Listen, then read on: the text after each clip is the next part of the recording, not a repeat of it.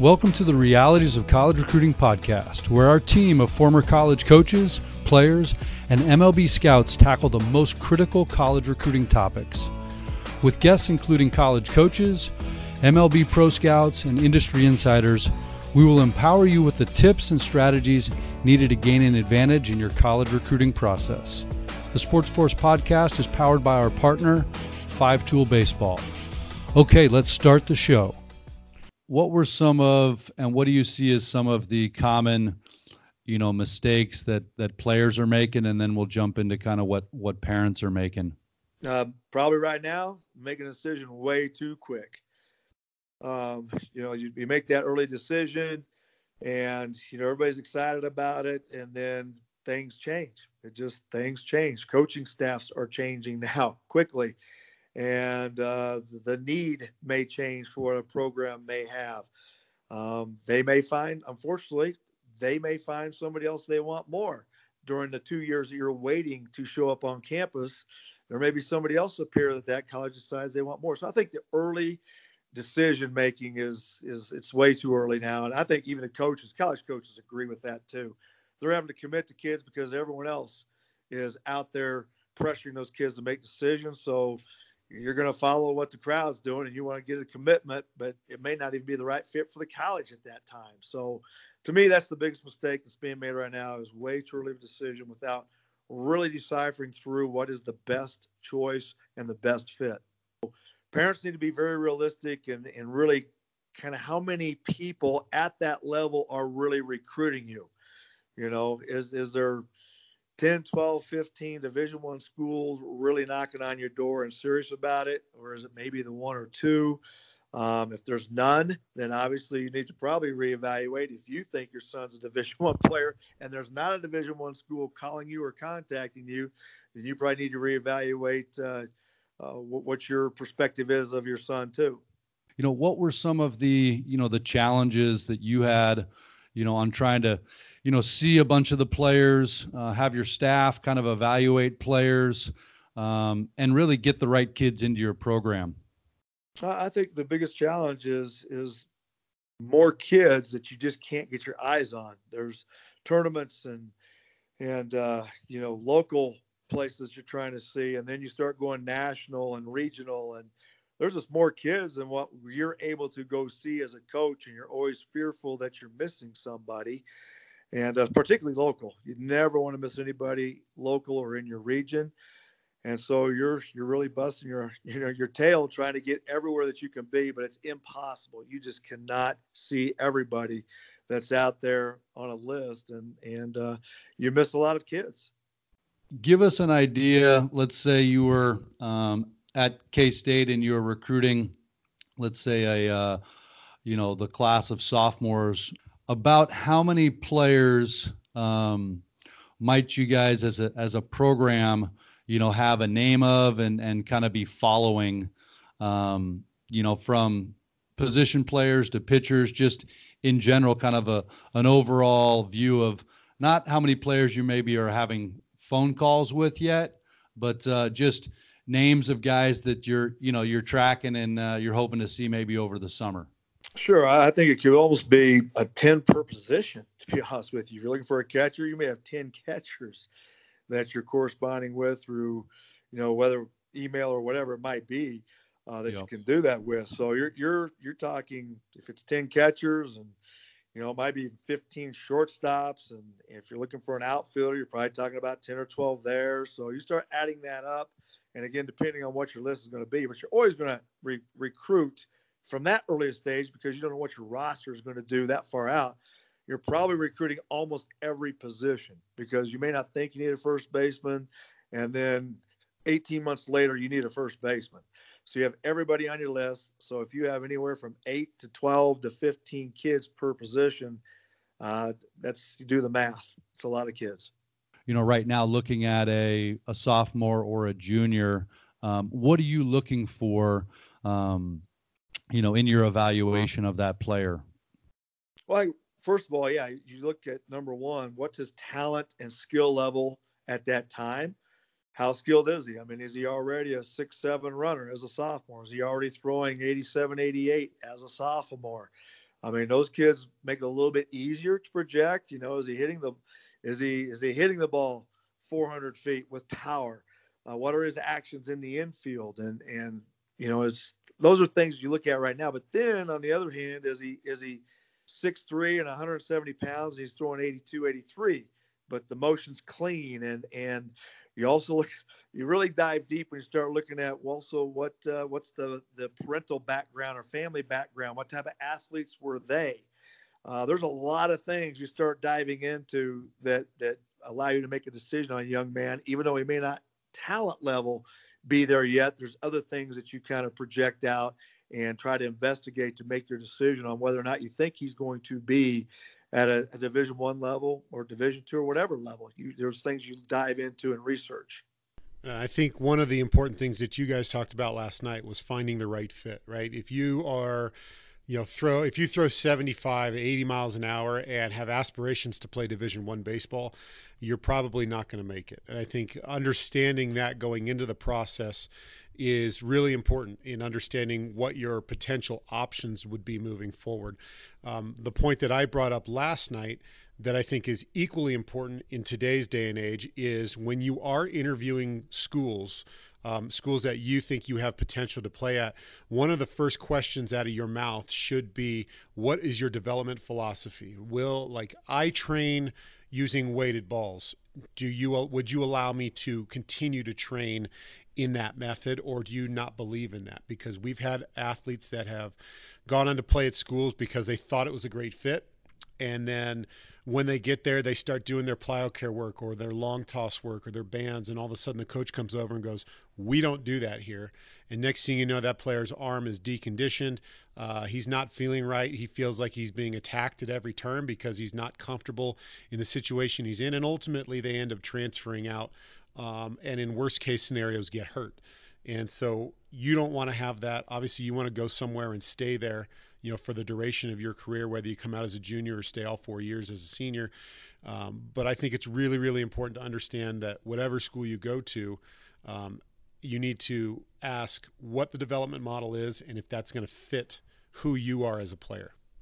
Based off the metrics, you can tell a kid you are, 3, 4, 5 standard deviations above major league average, so that I can project you out. You throw 70 now with 30 Bauer units on your fastball, meaning you're 6 standard deviations above major league average. If you continue to grow and get strong and motivate yourself, if we can get you to 90, we can get you to any school that you want to go to, or we can get you drafted just based on those numbers alone. But getting back into, the recruiting game, parents, players are hearing, oh, you need to get your velocity to this. You need to go to this velocity camp. You need to do this. You need to do this. What would you say are some of the big kind of buyer beware? Be concerned about just being velocity only focused and short-term focused. Right. So I mean, the game is now a power game, right? Whether you're talking about launch angle, exit velocity, spin rate, throwing velocity, whether that's across the diamond from the outfield to second base or from the pitcher's mound to home plate, it's a power game. However, when you talk about velocity development, there's some things that need to be keenly aware of. A lot of what you see on the internet is the fun stuff, right? That's the pull downs where you get to watch guys like Trevor Bauer pull down at 116 miles an hour and so-and-so pull down at over 100 miles an hour. You might see high school kids do it. You might even see youth athletes doing it. And there's nothing necessarily wrong with that. But what you don't see in those videos is the 4 to 6, sometimes 8 to 10 weeks of work that was done prior to that allowed their bodies to absorb that kind of a workload to have success. So if any velocity program out there, first and foremost, makes guarantees, you need to turn around and run immediately, because there's no guarantees in velocity development. I cannot sit here with an honest face and say, so-and-so is going to gain X miles an hour if you do our program, because I can't guarantee your work ethic. I can't guarantee the effort that you're going to be putting into it. And I don't know anything about you outside of your physical stature, right? You might have mechanical flaws. You might have movement flaws. You might have, skeletal musculature stuff that I don't see on the surface. that is going to hinder that growth and that development. It's not necessarily that the kids are the ones. I think it's more the parents and the coaches that are abusing the kids for the sake of, winning a trophy or a medal that a kid is not ever going to remember, right? The parent's going to remember it because they're emotionally and monetarily invested in it, right? And you're professionalizing your youth athlete. Youth sports is a $15 billion a year industry. Everybody wants a piece of that pie.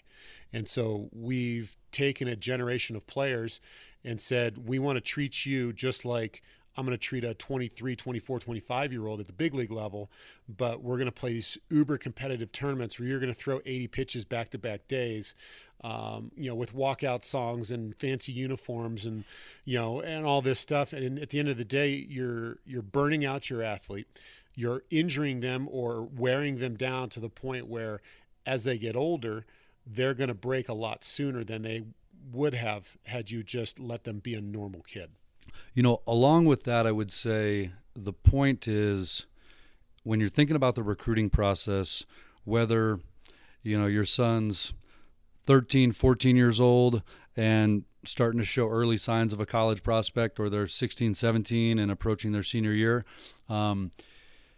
it's easy to sign up and kind of go to a bunch of different tournaments and showcases and camps. However, that can sometimes not be the right use of your family's money and time and energy for your son's development. There is, I think, too much emphasis right now on playing games and showcasing and not enough emphasis on the training and development, the athletic movement, the things that actually college coaches want to see when you do showcase. So as a general philosophy, as an organization, we would say, depending on where the player is, having a strategic approach to when it's time to showcase, but making the time for the training and development so that you're really preparing yourself to get recruited by as many quality programs as possible, but also you're taking care of your health. And this is not about just getting recruited. This is about having the best potential career as a baseball player and as a student athlete as you possibly can.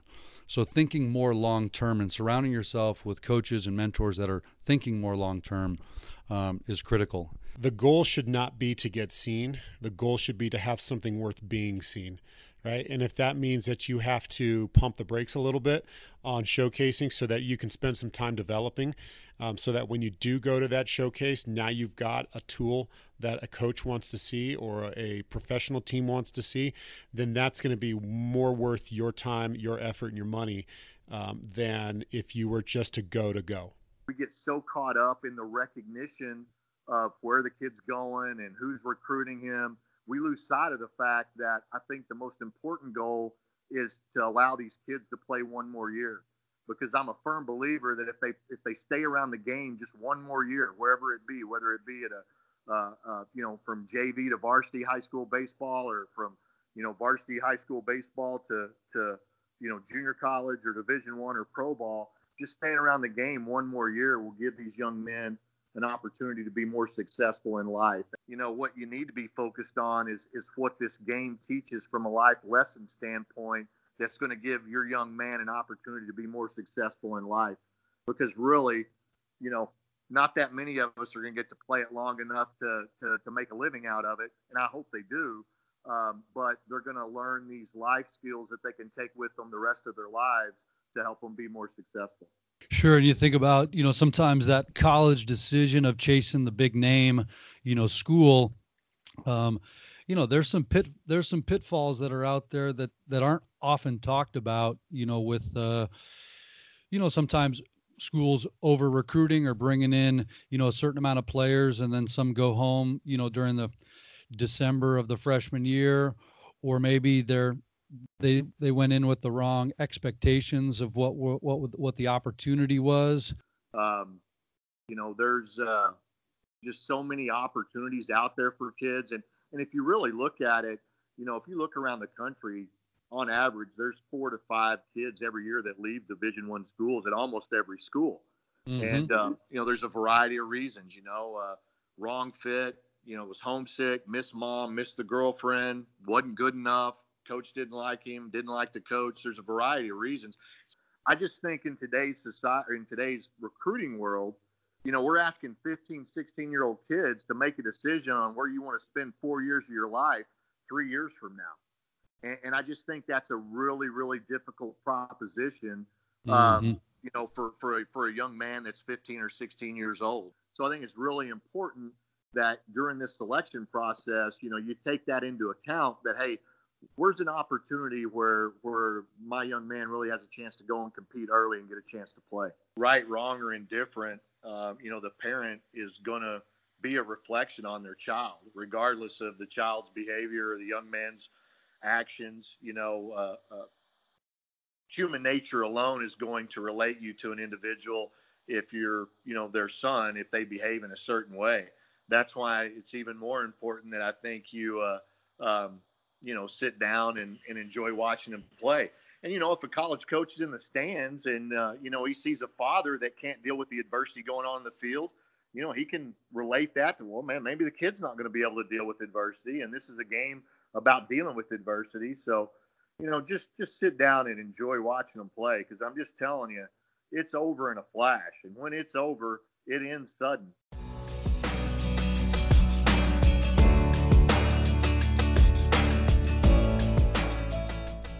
Thanks for being part of the Realities of College Recruiting podcast and our partner 5-Tool Baseball. You can easily subscribe on iTunes and check us out online at Sports Force Baseball for every past episode of our podcast. If you want to ask questions, share insights, and recommend future guests, hit us up on Twitter and Instagram at Sports Force BB and Facebook under Sports Force Baseball. Be sure to join us on our next episode of the Realities of College Recruiting podcast.